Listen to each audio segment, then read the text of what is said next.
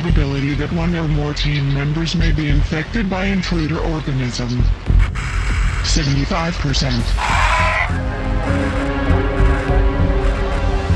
Projection: if intruder organism reaches civilized areas, entire world population infected 27,000 hours from first contact.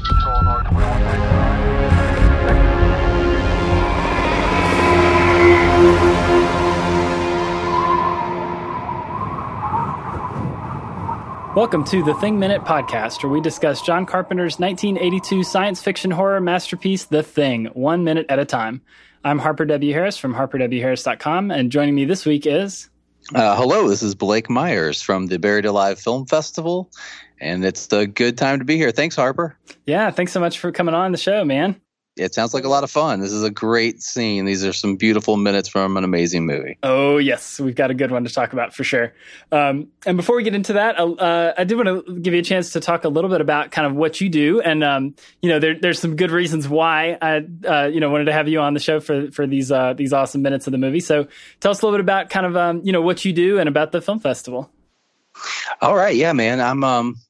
I've worked in various different positions, all sorts of movies for years now. I started off wanting to do special effects, and I did the effects for the amateur night sequence on VHS with the I Like You Scary Girl and who bites off wieners and people get compound fractures. That one was fun. And I also did the special effects for Yellow Brick Road.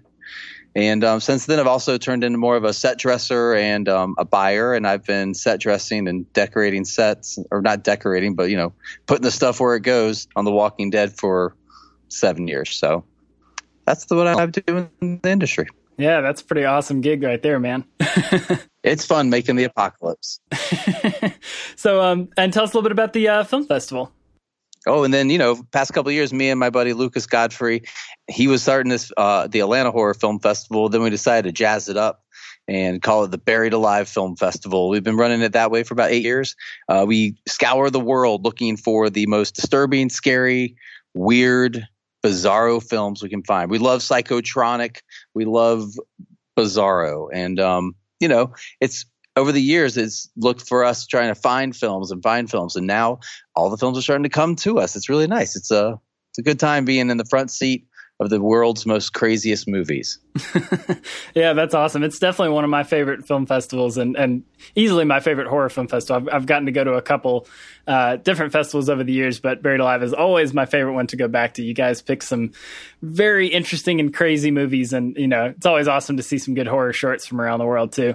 Well, I started programming movies back in the day at Georgia State at Cinefest Film Theater, where I got a real idea of what it takes to put on a good show and find interesting programming that's diverse and bizarre and really shows off the weirdness of humanity. So I don't know. That's what we're trying to do at Buried Alive, and it's a good time, and we hope everyone in Atlanta comes out and has fun.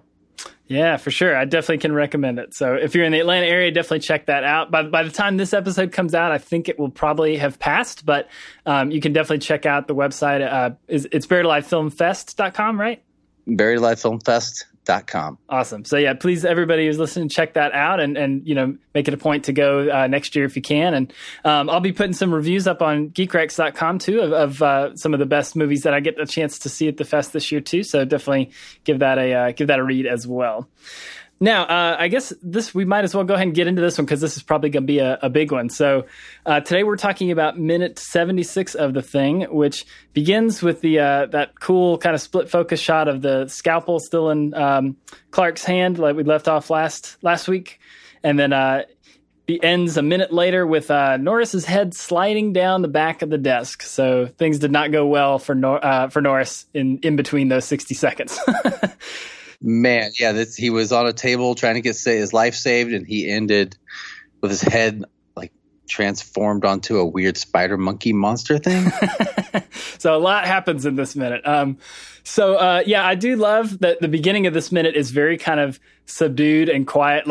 we talked about last week, or the last set of minutes, that it was very like suspenseful, and that there's all these things going on where MacReady's literally got a bomb in his hand, and Clark is getting this knife, like he might be ready to attack MacReady, and then and obviously in the background they're trying to save Norris's life, who has stopped breathing, who had a heart attack or something, and then of course we get this cool build up that actually I never noticed until I was watching it this close, that before the actual thing happens, all you hear is the flamethrower and that beep of the, like, I guess it's the heart monitor that just, it gets a little bit louder. And then all of a sudden, he sticks his hands down and they just cut right through his chest. Man. Yeah, that is an amazing scene. I was watching about how they did this scene, and, when he has his arms in there and they cut off the fake arms, and then it cuts back to, instead of, what's the actor's name who has his arms cut off? Richard Dysart. Richard Dysart. It's not him. It's a double amputee that they hired to be his double, and they put a rubber Richard Dysart mask on the guy.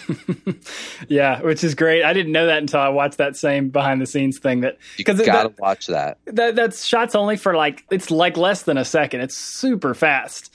So it makes the scene. Oh, totally. Yeah, it's one of those. It's like, Copper's just gone. Like this is like, he, like the moment his arms go in that the giant mouth, like, oh, well, that's one more character out of the picture for sure. ain't no coming back from that, buddy. Yeah. I got to point out really quick, this is 1982, and the kind of effects that are going on are like unbelievable. On so many levels, it's amazing. And it's so sad to know that this film was not appreciated when it came out. Yeah. That they really said a bunch of critical responses about how bad, not that it didn't look bad, but that it was just like pornography of such. It was it was like, that's so sad, because wow, the green tendril, that green tissue coming out of his neck, that was amazing. Especially nobody wants to put neon green and stuff like that and stuff like this. It was so original and cool, and it was really a good idea to use that. Oh yeah. I mean, we talked about it throughout this podcast, that how part of what makes this movie so special is not just that the special effects are really good, which they are, masterpiece level special effects for sure, but they're also so unique and creative too. They're not just it's not just his mouth opens real big and he bites somebody. There's all this crazy stuff. And this scene is by far probably the most intensely weird and creative bit of special effects in the entire movie, I'd say. And I'll be honest, I haven't watched the whole film in maybe 4 or 5 years, but is this the very beginning of the characters realizing this shit ain't real? It's from another planet, things are crazy? They've kind of known for a little bit. They just don't I guess when they saw Bennings, who he's the one who runs out into the snow, and then he's got the weird hand and screams all weird, and they burn him up outside. That's kind of when they start to realize. And then, although they don't really know how to deal with it. But what's really interesting is that happened 25 minutes ago in the movie or so, and nothing monstrous has happened since then. So we've gone a really long time, a third of the movie has passed without any kind of crazy monster effects or anything like that having happened.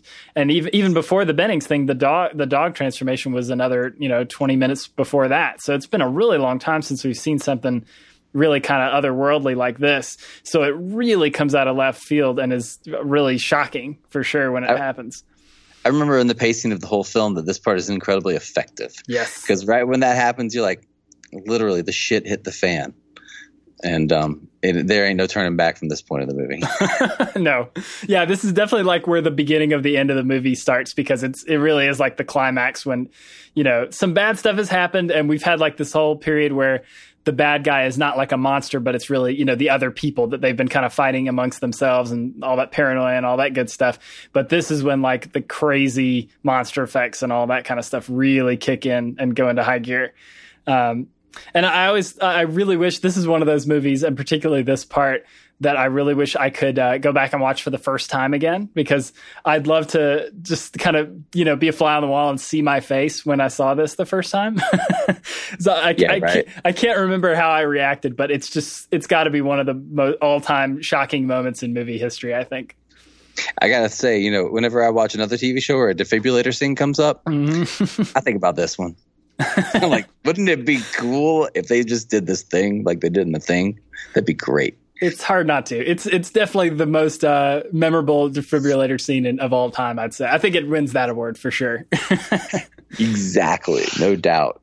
And you know, I love the sound of the like you were saying earlier. I think is it the hum of the flamethrower? Yeah, that's going on through the whole thing. Just and then the buzz of the defibrillator, or is that his heart? I'm not sure. It's not really clear. Yeah, it's just something that like really ratchets up the tension. It just slowly gets louder and louder right before it happens. And you know, I'm looking at the screen where it's paused right at the beginning of the minute, I guess, where he's starting to do the defibrillator. Mm-hmm.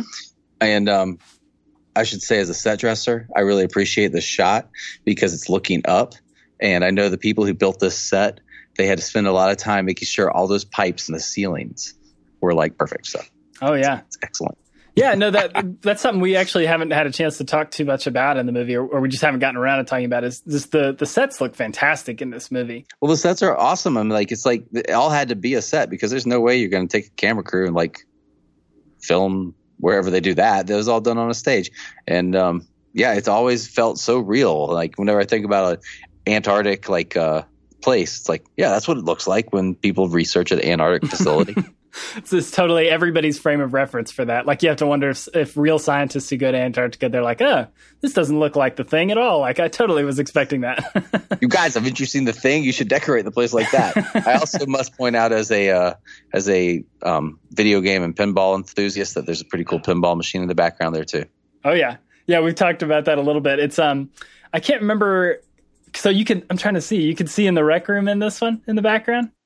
All right, I'm sorry. I might get that mixed up with some of the other scenes I'm watching, but I thought you could see into the rec room here. But yeah, there's a pinball machine in there. So that's great. Yeah, we talked about that a little bit. They've got Heat Wave and Asteroids. That's what it is, obviously. That's awesome. Which are great, like, you know, just little kind of in jokes that go with the movie. Yeah, totally. They totally fit. But yeah, you know, another piece of set dressing that I never actually noticed until watching it this closely, right when all the tentacles and stuff start shooting out of Norris's chest and all that, the kind of spider head and stuff starts to come out. You can see a poster in the background that's like this anatomy drawing of like a human body, but it's all like the veins and stuff, which is awesome. Very nice touch. It really kind of goes along with exactly what's happening. It's just kind of another one of those things that adds a little bit to the scene. For all of us nerds who are going to break it down minute by minute and stare at all the little stuff. That's right. So yeah, that's awesome. Let's break down what's happening here. So obviously the defibrillator and Copper's arms go straight into the chest, and we've got that. It's such a weird look. I always like the way it looks when that skin sort of breaks apart when his hands actually go in. It's like I don't know exactly what they use, but it's like this weird kind of very thin layer, so it just goes right through, and so it's not even like they're like he doesn't push against anything at all. It's just like, you know, it's I don't know. It's just it's very unnerving to see. Obviously, when his arms getting chomped off is just you know, I was reading it was gelatin, and wax. Yeah, it's super effective. Again, this is 1982. It's like latex is like. Is still like, you know, I can't believe they're still using stuff like that. I was also reading that you just use strawberry jelly and mayonnaise and other things like that. So it seems like today there's so many pre-made items already, but back in the day it was kind of like Rob Bottin was only 22 years old when he worked. I mean, everybody was so young, and that was like people were still just inventing things as they went along. It sounded like there was a couple of mishaps, like when they shot the green stuff out. And they cut, and it was a whole day of shooting had to go away. Yeah, so let's talk about that. I took some notes on that because it's such an interesting story. So when we get to the part where Norris's head is like breaking off of his body, and you've got those, like you mentioned, that neon green, like tendrils and veins and whatever. So those are made of like melted rubber and bubblegum, I think is what they said, which is kind of crazy. That was awesome. I thought melted bubblegum, genius. Yeah, really. Like I would not have thought about that for sure. But so basically they had set it up, and I guess because the rubber and stuff was kind of, they had kind of pre-melted it so it would stretch, I guess, or something. There were a lot of like noxious fumes floating around the room. And so, we've talked a lot on the show about how there were a lot of maybe slightly unsafe practices on the set of the thing. So maybe that never happens. Right. So this is maybe one of those. But so anyways, they had set it up and they're all ready to go. And then suddenly, just as they're about to roll, John Carpenter realized that they had just lit this on fire. That in the sequence of the scene, MacReady had just shot the flamethrower at the spider monster coming out of his belly. So they're like, oh, we need to get a flame bar so we can have fire coming up from the bottom of the screen as we see the head coming off, because there should be fire. We should be kind of seeing it through the fire, right? So they go in to get that set up, and all the while they're doing that, those fumes from the stuff they put in the neck are, I guess, filling up the room, and so they start rolling the camera, and then they turn that flame bar on, and instantly everything just totally goes up in flames, and this huge effect that they'd spent all this time setting up just totally gone. So they had to redo the entire thing from scratch, which I think took them, I can't remember what they said, but I feel like they said it took them a few days to get it back up and rolling again. So it was like a major mishap. But I guess these are the things we pay for these kind of amazing, crazy effect. It had a budget of $15 million in 1982. That's a pretty big budget movie, and then it only produced $19 million in the box office. Yeah, but I think it's paid its people back over time for sure. Oh yeah, it's because when you think about how much more that can add to a production, having to redo the entire effect all day. Oh yeah. Yeah, I mean, that's a major setback, but, it's a testament to the fact that they were willing to do that they weren't like, oh, let's just do something else. Because, it's interesting to note, I didn't really realize this until pretty recently, this whole sequence is not really in the script. Like, basically in the script, it's just like Norris is he had a heart attack, they're trying to resuscitate him, and then he starts turning into a monster, and they burn him. Like, that's it. That's, like, basically all the script says.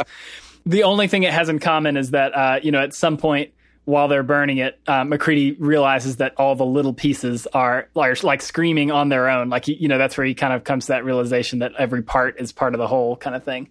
But yeah, the whole effects and this whole kind of sequence of events is all Rob Bottin. That was all the effects team, figuring out, coming up with this idea and then figuring out how to execute it. So it's a real testament that, especially having a major setback like that they didn't just say, we'll just do it a different way that's easier or cheaper, Yeah, it's amazing. Like you say, it's crazy how they have that one part in the script that just says he turns into a monster. They set him on fire. Right. I liked how the video we keep referencing about this scene is that John Carpenter had Rob Bottin work with Ed Plug. Is that right? Is that his name? I think it might be Mike Plug. Mike Plug. You're right, Mike Plug. And the illustrator who he worked in his early days, he was an illustrator for comic books. He helped design Ghost Rider. Yeah.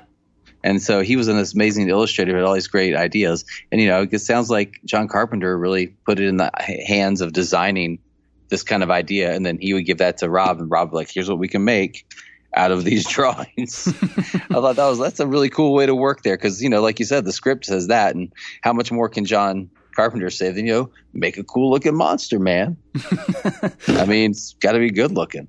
Yeah, I mean, it's really cool to see. I think that's one of the signs of a really good director, a really good filmmaker, is somebody who can kind of put their faith into somebody who really knows what they're doing in other parts of the movie.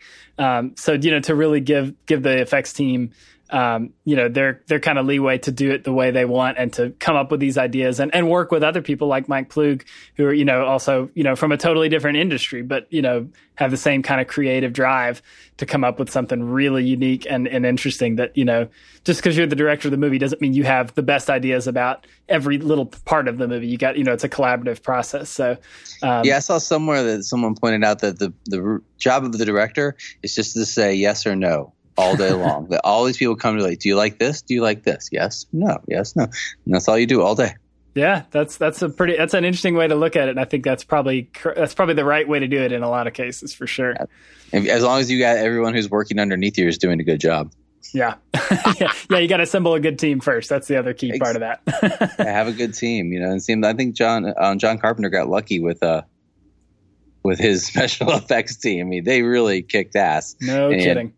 Took it to the next level in the year it came out. I was also surprised to see that the big movie of 1982 was E.T. Yep. Oh my God. Even as a kid, I didn't like E.T. It was so boring. It was like, man, we got Star Wars and stuff like that. So why do we need E.T.? See, that's funny. I didn't like E.T. as a kid because I thought it was scary. E.T. terrified me when I was a little kid. Nightmare on Elm Street terrified me a few years later. And oh, yeah. It took a while to get back into horror films, but by the time I was a teenager, it was all right. So let's break down a little bit more what's going on here. So after the defibrillator goes in and cuts off Copper's arms, and he's kind of out of the picture at that point, we get this weird, like, huge tentacle thing that like bursts out of his stomach, and we've got this. It's like a monstrous Norris head with these weird spider legs, and it's still attached to this like umbilical cord thing kind of that's coming out of Norris. And then, I never noticed until watching it, 15 times or whatever, that in addition to those spider legs, the Norris thing that's on the ceiling also has like these, I think they're dog legs, like down at the bottom. Yeah, I was noticing that too. That's why I kind of thought it was like a monkey thing, because it has those weird legs dangling off the back. You're right. They're like some dog's back legs or something. Oh, it's so creepy. So that's a great looking monster for sure. That's I asked a lot of guests on the show like what their favorite version of the thing is, and in almost every case it's been either this one or the spider head one that we have coming up in a few minutes. But this one is particularly disturbing because it's like this gross looking version of Norris's head where he's got like this nasty looking hair that's like half formed, and his mouth is all like distorted with these like sharp, gross teeth. And those kind of weird dangly legs. And it's creepy too, because his whole body's just like this kind of big worm or something. Big worm. With the legs sticking out and everything. And just the fact that it's like stuck on the ceiling is so weird and like unnerving and gross. The whole thing is just kind of awesome. Yeah, and I wonder how much of the design goes into like making it so they can actually do it.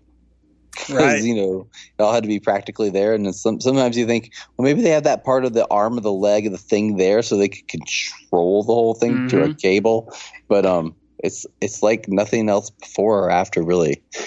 All the effects and the kind of cool leeway the special effects department gets to be artistic with it all. Oh, yeah.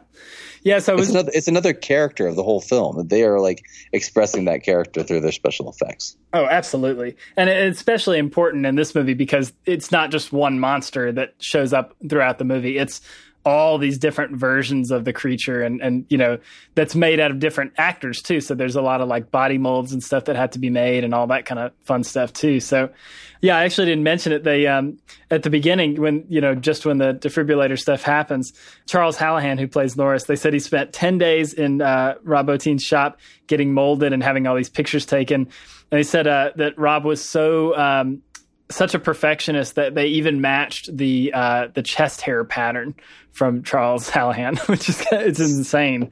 Sexy. Yeah, very.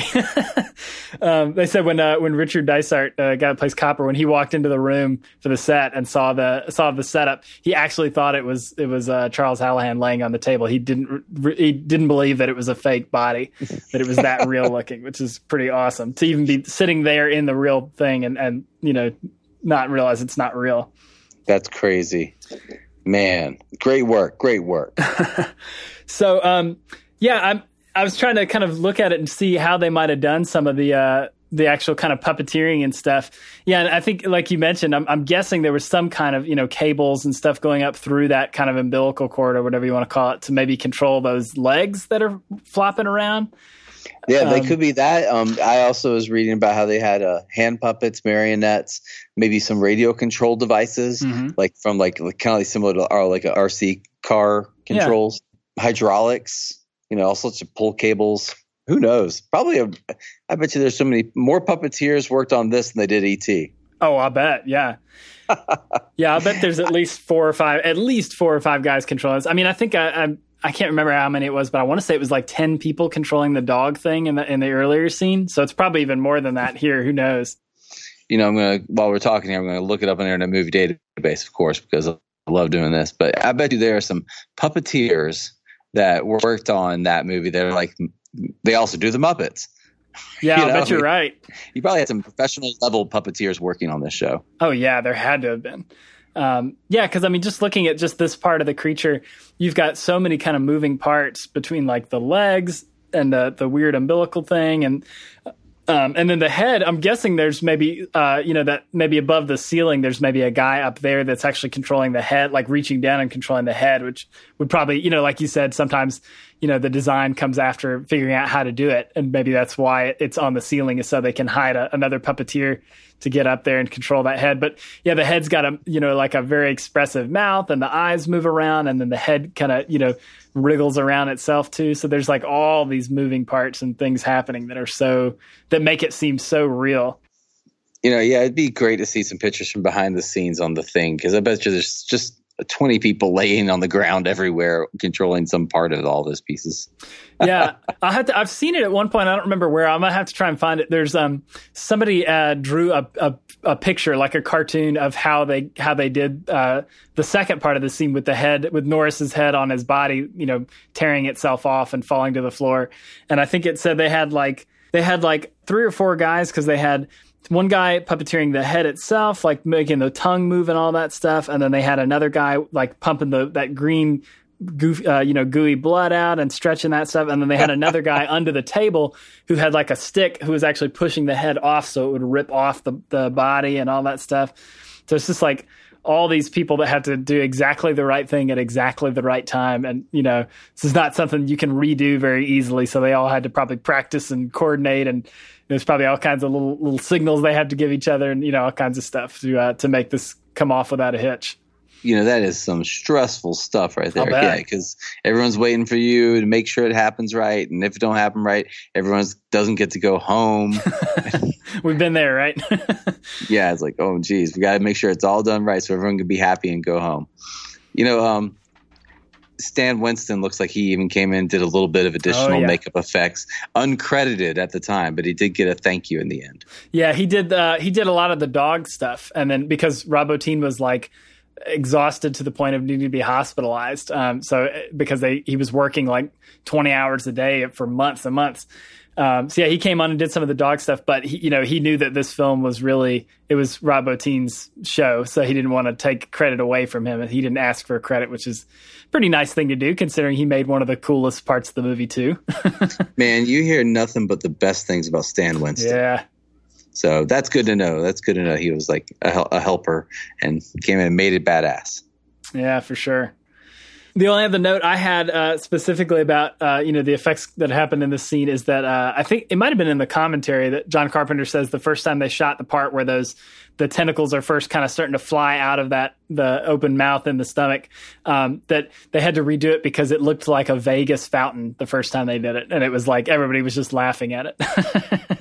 It was like too much. Sometimes that happens, and sometimes you don't know how to control something, and blast, you do too much, and it's like, oops, okay, we're starting over. Yeah, I would guess that it's especially on something like this where you don't know, where the thing's got to break open first, and then the mouth's got to chomp, and then like, okay, now we get to try out this blood spurting thing and see what happens. Like, and I'm sure that everybody's just trying to shoot it and get out of there, like you said. So, they're going to just give it a try on the first roll and see what happens. And yeah, sometimes it doesn't work out. I would love to find out who was the on-set dresser for the thing, because he would probably be the person cleaning everything up so they can get ready and fix it and go again. It was probably a very fun job on this movie, I'm sure. Lots of icky, nasty stuff to have to clean up. They'd have to get a special person to be in there help. I mean, that would be crazy. I'm picturing guys in hazmat suits, probably. Yeah, and they're like, it's just strawberry jelly and mayonnaise. This is disgusting.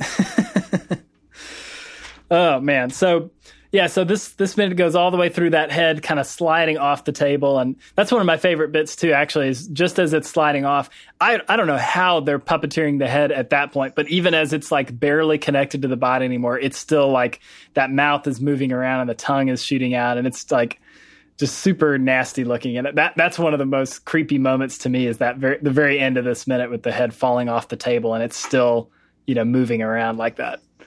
I love that the actors complained that they felt like John Carpenter didn't pay enough attention to them as it did the special effects, because like you can tell, actually. I mean, you don't need to tell Kurt Russell what to do anymore. I mean, you've been making movies with Kurt Russell for so many years, but like the effects are so detailed. There's so much like shown about them. You can tell like, they're the title character of the film, or the effects is the thing.